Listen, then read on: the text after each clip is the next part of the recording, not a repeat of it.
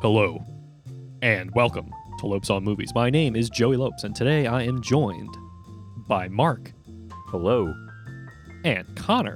Happy New Year, Joey. Happy New Year, Happy Mark. New Year! Yay. What an exciting 2022 has begun. It's a brave new world for movies and other things in the world. I don't know. New Year's, I don't really get that excited about New Year's compared to maybe some other people. It's just a another number goes up in the date. That's all it is. You know? It depends. Sometimes. It's fun to look back on like the stuff that happened in the previous year, which I'm sure we'll do eventually. I can imagine a Lopes on Movies Oscar special in the As we always do. in the cards. Yeah. Within the next month or so, whenever the Oscars are. And we'll do the Lopes on Movies Awards, of course, also. The Lopes on Movies Awards, of course, absolutely. Best movie Those are absolutely we've essential. seen in 2021. That'll be a Mhm. exciting award. Absolutely, jeez. absolutely. Yeah, I mean, I certainly can't wait. And there's definitely still a lot of 2021 movies that are still kind of straggling to get wide releases Mm-hmm. that hopefully will start to happen as we get closer to the Oscars. So I'm looking forward to that. There's definitely a lot more that I want to see from this year. Feels like it was, all things considered, even though nobody went to the movies and no movies made any money, there was a lot of good movies that came out regardless. Yeah. It's kind of interesting. I'm definitely excited to check out the rest of what this past year had to offer when we finally get that opportunity. But until then, we are just gonna, kind of talk about some other stuff that we've been watching lately because there's always just a glut of content out there. There's too much stuff to watch, too little time. There's only so much, and maybe here on this show we can point you in the right direction so you're not staring at the Netflix screen for 30 minutes and then deciding to just take a nap. Instead, Or at least point you in a direction. Yes. It's sometimes good to have somebody to make the decision for you. Exactly. So we always do these kind of what you've been watching lately episodes, and I always pass it off to Connor or Mark or Kyle right after the intro. But this time they have told me that I have to Demanded. go first. So I'm gonna start with something I've watched. I watched a couple of things over the past couple of weeks, but one that I kind of want to talk about because I haven't seen very many people talking about it, and maybe it's kind of a niche thing, but it's very interesting. There's this documentary on HBO that was released probably a couple of weeks ago called "Listening to Kenny G." Have either of you guys heard of this? Mm-mm. No. No. Do you know anything about Kenny G? Mm-mm. Connor? Maybe? Okay. So it's definitely maybe a little bit of inside baseball then for people that know who Kenny G is and kind of know why he's sort of an infamous figure in the world of music. He kind of came into prominence in the 80s. He was initially like a jazz musician who played in like jazz school, and then after he graduated, he started gigging, and eventually he developed this like kind of style that became what we now call smooth jazz. He basically kind of invented the aesthetic of smooth jazz, and he has this very, very infamous reputation in like serious jazz circles as being just the worst guy ever because there was and the reason is mainly because there was this perception that Kenny G was a jazz musician when what he was playing had very little to do with the history of jazz music. So the serious jazz listeners and people that really have an interest in jazz would be kind of annoyed that a guy like Kenny G is getting all this acclaim. And Kenny G was massively huge. Like one of like the best selling. I think he is still the best selling instrumental musician of all time. So he's just massively popular. And this kind of would annoy jazz people when people would call his music jazz, and it's like, well, not really, right? But there's a lot of nuance to it. And this documentary was basically created with the intention of exploring that question: why do people hate Kenny G so much? What is it about Kenny G that rubs people the wrong way so much? And it was directed by this documentarian named Penny Lane. I haven't heard of any of the other things that she's made, but this was a very like kind of I appreciated that question because it's one of those questions that I think is really, really valuable when it comes to talking about art in general, which is where is the line between like just enjoying something and good taste? Is there such a thing as good taste? Is it? Oh, is hating Kenny G something that is a just elitist, or is there actual weight behind that? And the interesting thing about the documentary is that I feel like regardless of your opinion on Kenny G, you're going to come away watching it feeling like you you you agree with the documentary in a way because both perspectives are portrayed very evenly and like argued fairly, I think. Um, but I think the other fascinating thing, this was something that Penny Lane has talked about in interviews, where initially went through the documentary with the sole intention of exploring that question of like, kind of good taste in art and where like the line between, just popular taste and good taste, does that really exist, whatever, all those questions. But she ended up focusing a lot more on Kenny G himself because he's just like the weirdest bozo guy ever. Like Wait, so does he have poor taste or no? well, Kenny G, it's you have to listen to his music and you kind of understand. You're either going to come away thinking, yeah, whatever, this is fine, or you'll hate it. Maybe you'll love it. I don't know. But the idea of the documentary was exploring that question, but it ended up focusing a lot more on him himself because he's this ridiculous like real life cartoon character. Like he's very, very like he has a massive ego, no doubt about it. Like the confidence he has in himself is like absolutely unbelievable. Like you hear this guy talk, but at the same time, it's like on the other hand, it's like he's not exactly wrong because the things that he has attempted to do, becoming like a massively successful musician, doing specifically what it is he wants to do, he pulled off, right? So like he's not exactly wrong, but you listen to him and you're like, oh my god, this this guy's kind of full of himself. But yeah, it's really fascinating to watch him and just like his mannerisms. Like there's one point where like after they finish a brief interview segment with him, they kept the cameras rolling and he got up and is like, how am I doing? Am I doing a good job? I want to make sure that I'm the best interview you've ever had, ever. Because he's just like obsessed with like perfection and like he practices like 5 hours a day, like all the time. Like he's just a wild character. But at the end of the day, like that's not going to change the kind of opinion on his music because what he's doing is just like completely singular in his style, and he knows that jazz people don't like him. He doesn't care. He's aware that people think he's kind of a goofy guy. People make fun of his hairstyle. He gets it. He recognizes that he can never change his hairstyle or else people will not think of him as himself anymore. Like he's very self-aware while still being a massive egotist. It's just even if regardless of what you think of like the actual kind of heady question that the documentary poses, like I think you'll just kind of be fascinated watching this guy just exist because he really is a character. Are there any cool like cameos or people that they talk to or anything?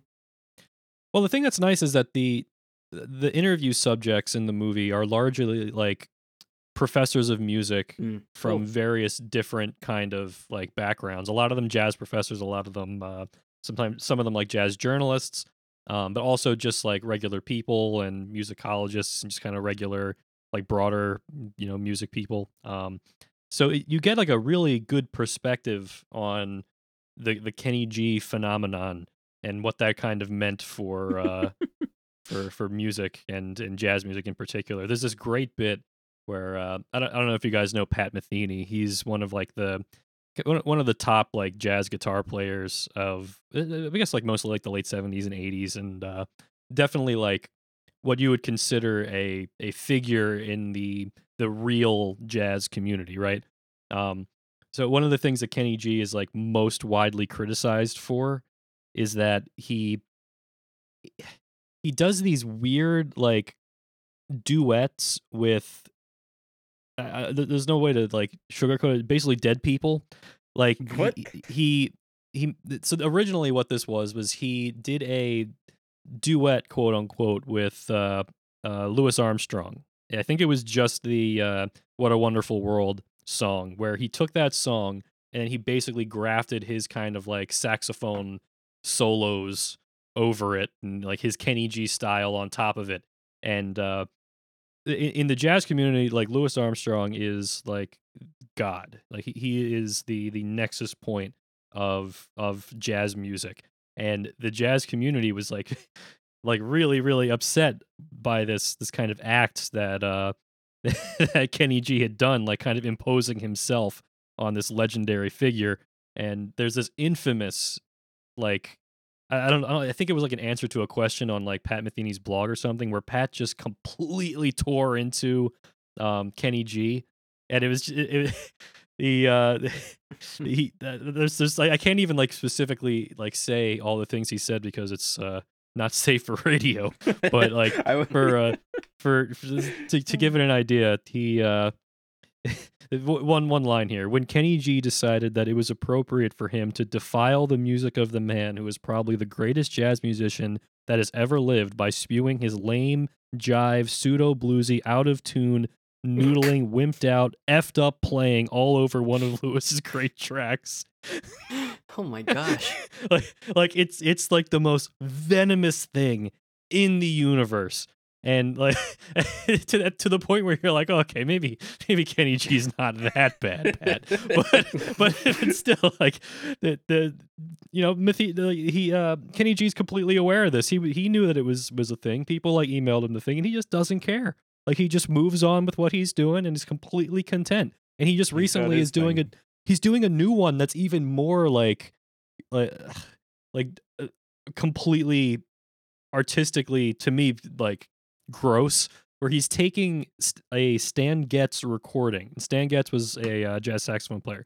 He's taking Stan Getz recordings and having them digitally manipulated to play a melody that he wrote so that he can do a quote-unquote duet with Stan Getz over one of his own tunes. And of course, Stan Getz has been dead for years. So again, he's reviving the dead by doing this like pitch-corrected, like having Stan Getz quote unquote play his melody. He's basically making a deep fake in music exactly. form. He's like, I know jazz people will hate it, but I wanted to, you know, I got the permission from his estate and, you know, his family, and, you know, it's gonna be great. We're gonna duet over one of my tunes. And like I can't even fathom how like is this like a bit or something from this guy, or is he like no, dead serious? He's like playing a character. This is the thing. Like Kenny G is 100% like sincere in who he is. It's fascinating. Like that's why I highly recommend watching the documentary, even if you don't know anything about him, just because you're gonna come away from it thinking like, wow, I can't believe this is a real person. But the question I still think is valuable, because even beyond just Kenny G himself being so fascinating, the question of like taste in art is something that I think is just so important. And this documentary doesn't have any answers really, but it explores the question through an interesting subject, I think. And yeah, I mean, I definitely think it's one of the more interesting documentaries I've seen in recent years. So definitely check that out. It's on HBO Max. You can watch it right now. You'll have a great time. Wow. Well, how about we go to Connor now? Do you have anything you would like to Am I up? tell the people? I'm up on. Yeah, you're up. All right, I'm gonna do a whiplash real quick of the things I've seen real quick, and things I've Let's do it. and things I attended, but did I see them? I don't know. Let's start with what I tried to see yesterday, which was the Tragedy of Macbeth. That was the new movie from Joel Coen. It was not the Coen brothers. This one, it was just Joel Coen. And yeah, Ethan is out of the picture. He's done. Mm-hmm. He's thrown in the towel. Well, I don't know if that's true. Well, I don't think so. Actually, I don't know what the situation is. I don't know why Ethan didn't. I think it's the first non-Coen brothers Coen movie. Yeah, which is really kind of bizarre. Well, I'll tell you, they were missing Ethan because this movie sucked. Ooh. No, I'm kidding. Wow. I don't think it sucked. I think I was Good. definitely in the the wrong mindset for it because I came in, I Yeah. had, went to brunch in New York and I had like 4 or something sangrias or something like that before Oh seeing yeah, it. yeah. And it, Brunch in New York's always a bad vibe anyway. yeah, and it was, You get charged $30 for 2 eggs or whatever. no, it was actually a pretty good deal. I'll have to tell you the name of the place. All right, sounds good. But Come on, which no is- more New York inside baseball here. Well, anyway, so I go to this movie. It's it's Tragedy of Macbeth. It stars Denzel Washington playing Macbeth and Frances McDormand who plays his wife. And it's, if you know anything about that story, it's Macbeth tries to, or becomes the king of Scotland, or is promised to buy, or is kind of like, I don't know. He gets some witches tell him that he's going to become the king of Scotland, and basically will do whatever it takes to make sure that happens. So Yeah, he does a bunch of bad things, and Mhm. eventually he becomes the king. But then the people like revolt against him or whatever. And yeah. like So this is very much. I mean, it's black and white. It's I guess this is a Shakespeare thing, and it's all like spoken in that dialect, and that is too much. Too much for my me. impression is that it was like a faithful Shakespeare adaptation. Yes. With Denzel Washington and Frances McDormand. Yes, right? it So, was, and it had some very cool visuals when I was going in between my naps that I was taking throughout the whole thing. But the problem was there wasn't enough of it, and there were just long stretches of the dialogue in the Shakespearean writing, which just I can't do. Like I try to. It's not for everyone. It's not. It gets tough. Yeah. I'll tell you, I can try to compare this movie to a movie that I really liked, which was The Lighthouse, with just like visually and like the shots, and then like how it's like a small cast kind of. I mean, that was Lighthouse is much smaller cast, but that movie had more like visual storytelling going on, and like the dialogue didn't really matter. Whereas this, there's so much dialogue, like just long stretches of just monologues and everything, which is tough for me if I can't follow what they're saying, and if I'm also a little sleepy. So Understandable. Yeah. I definitely feel like you need to come to a accurate Shakespeare production with your best brain on. yes. Yeah, so You I need didn't to have your brain hat on. right. So I do find it easier in spoken form than attempting to read it, but I do Oh, yeah. understand how annoying it can be to try to like just be on the ball for that long. Yeah, I mean it's definitely I could see that. I mean maybe I'll see that at some point if I get the opportunity. But I feel like like I want to watch it again with a better mindset. what you should do, Connor, is you should watch Akira Kurosawa's Throne of Blood, which is the real cinema Macbeth. Funny story, I accidentally stole that from a library and then they charged me for it. So I own it. I haven't watched it because I felt bad about it, but I really ought to watch it myself. You paid for it, so it's yours. I did now. pay for it, so it's not like I actually stole it, but they took away my library card eventually. Wow. Oh, that's heartbreaking. It sucks, yeah. Darn. Well, Good movie though. Well, Yeah, it was an okay one to have, nabbed. It was like the Criterion version. how much and did everything. how much did they You can never charge go you? wrong. I don't know. It was too much for what it was, but even so. Is it a DVD or a Blu-ray? Yeah, I don't know. It's at my parents' house. I'll have to check next Yeah. time. It was the Criterion one, probably a Blu-ray. Yeah, regardless, good movie. Kurosawa, you can't go wrong. We've talked about Kurosawa on the show, I think, once, but we should We talk really about should talk Kurosawa about him again. more. Yeah, we Yeah. really should. We'll be doing it Yeah. more, for sure. Let's make that a New Year's resolution. How about that? Yeah, yeah, wow. I like that. Okay, quickly, good the one. other thing I saw, because after the tragedy of Macbeth, was Tick Tick Boom. You know what that is? No. So all I know about Tick Tick Boom is that it's, and I may be wrong, but I think this is right. It's a musical. Andrew Garfield is in it, and I think the main character, Mm-hmm. and Lin-Manuel Miranda is involved somehow. I presume he wrote the directed it. music. I don't He know. directed it. Oh, he's the director? Yes. They let him behind the camera? He directed this. Wow. Yeah. So it's the story. Well, it's so what have it's they an done? autobiographical musical by the famous playwright Jonathan Larson, who like died tragically right before his biggest musical ever really became popular. Or I think it might have been before the first show, actually, which is Rent. If you ever heard of that. Oh yeah, I'm familiar with it. Yeah, so he died like tragically, which you kind of find out at the end. I mean, because it's an autobiographical thing that he. Sure. Yeah, he died like horribly. It's very sadly at like 35. Like just sudden, like, and just never got to see any of his success. Which is kind of pretty tragic. But this is pretty good. I really don't like Rent. Like I don't like the music that much. I find it kind of irritating. But I like this, and I think a lot of this is how good Andrew Garfield is too as the lead. He's singing and playing, and he's just a really strong lead. That Andrew Garfield's a good actor. You know that? I think he's pretty strong in almost everything I've seen him in, and he's very good in this too. It's even being able to bring me as somebody who would not like a musical more often than not to actually enjoy something like this. And I think the songs are actually pretty good. And oh wow, yeah, there's crossover with West Side Story too, where the writer of West Side Story is kind of like a character in this, which I guess is true to what actually happened too. Like he was an influence on Jonathan Larson, and Larson actually had some pretty cool influences too in his music too. I think I read that some of his like artistic kind of like influences were like the Beatles and the Who and the Doors, like those, and like they kind of created this kind of musical rock like genre, I guess. It didn't really exist as in this kind of capacity that it does now. So I thought it was pretty good. Pretty good. It's on Netflix. Cool. You can watch it. It's not bad. Very different than Tragedy of Macbeth. It certainly wasn't something I was, jumping out of my seat to go watch, but I'm glad to hear that it's pretty good.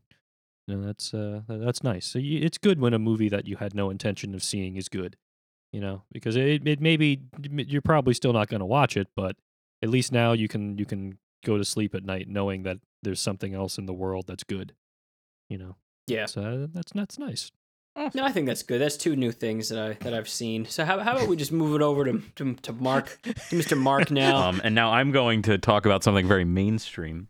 It's called Angel's Egg, directed by Mamoru Oshii, and apparently written, but definitely designed by Yoshitaka Amano. I found that interesting that was a writer's credit. Now, as to who those two people are, Oshii, I don't know if people would really. Oh, yes, they would. He directed Ghost in the Shell. Everybody knows Ghost in the Shell. He's the Ghost in the Shell guy. That's his like mainstream. A couple other. He does very high end, very high fidelity animated works. I don't think there's anybody who quite matches him in just pure like detail of animation for some of these. Yes. Especially Ghost in the Shell and Patlabor. And if you couldn't tell, we're talking about anime, by the way. Yeah, I'm sorry. Jumped straight into the deep end here. That's why but it's okay. It's why we saved it for the end, so you can just switch off. You just jump off. Anyway, everybody, I believe a lot of people would actually know both of these these artists' work, though, because Amano did a significant amount of work. I'd say even laid the iconic imagery of the Final Fantasy series, so everybody knows him. Yes. Just that gorgeous, but really surrealistic. I don't even know what to call it. What would you call it, Joey? Oh man, it has this kind of it's amazing, and I highly recommend it. It's this ethereal, almost it's a definite otherworldly, super delicate quality to a lot of what he makes. Yes. And that, more than anything else, really shines through in Angel's Egg. It is gorgeous, which helps because, this is not a movie for everybody. It's extremely art house. Yes. There's next to no dialogue whatsoever.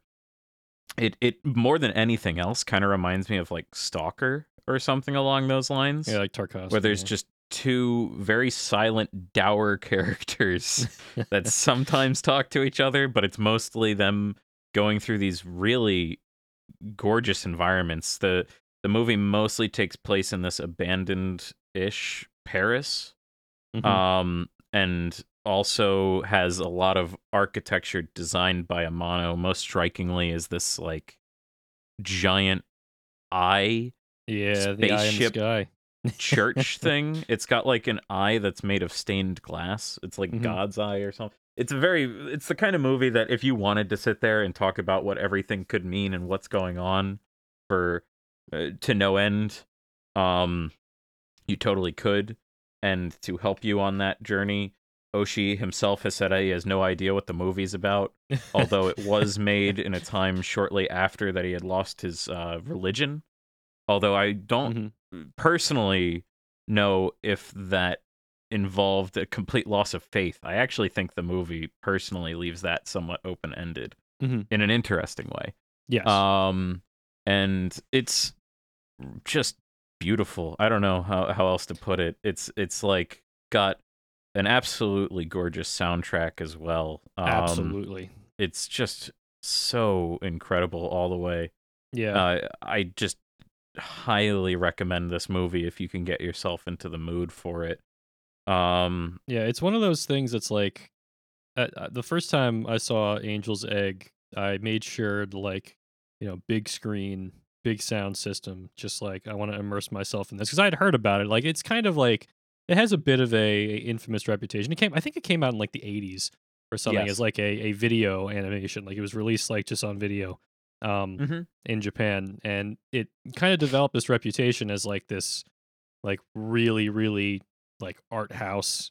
It's impenetrable. Yeah. That like but it had this like powerhouse team behind it, right? Like you have Oshii and you have Yoshitaka Amano, like two of the most well-known like artists in the media world in Japan, and both of them who have a style that is very like I would struggle to say like Amano himself is philosophical, but his artwork has like this quality to it that feels so otherworldly, and that combined with like Oshii's kind of like innate philosophical tendencies in his work, it felt like this was a match that was going to produce something interesting. But it is very, like you said, very art house, and it's not the kind of thing that has a narrative that's like really obvious and like I could tell by interpretation of the events, but I think this is probably something that if you would be into it would be better off experienced for yourself and sort of thinking about all of these things. I mean, ultimately it's like very religious in nature though, undeniably. But it's fascinating. Whatever your takeaway from it is, to me it's like a completely overwhelming audio-visual experience. Like the kind of thing that while you're watching it, you can't believe it exists. You know, like it's just it's a absolutely beautiful piece of work that just like sticks in your brain. Like some of the sequences and images in the movie are just utterly like transfixing. Yeah. And then like you'll never forget it. And like you said, like the music just fits this atmosphere so incredibly well. Like I've listened to that soundtrack over and over since watching the movie forever ago. It's definitely something for like the people out there that are looking to explore something beyond the mainstream. But at the same time, I think it's extremely compelling. I would definitely highly recommend checking that one out. It's like I said, it has a bit of a reputation. It's not like nobody's heard of this and we're just hawking some nonsense. No, like, this is not a nothing. It's just probably a little off the beaten path for some people, or for like a general audience. Yeah. But if you're into that sort of thing, kind of exploring the further potential of animation and film, that's a great place to start, I think. Well, everybody, thank you so much for listening to this episode of Lopes on Movies. We'll be back next week where we'll be talking about... Mark really wants us to talk about this Adult Swim show called Smiling Friends that you may or may not have heard of. It has nothing to do with movies, but, don't worry. We'll get to the movies. All right. See you, everybody.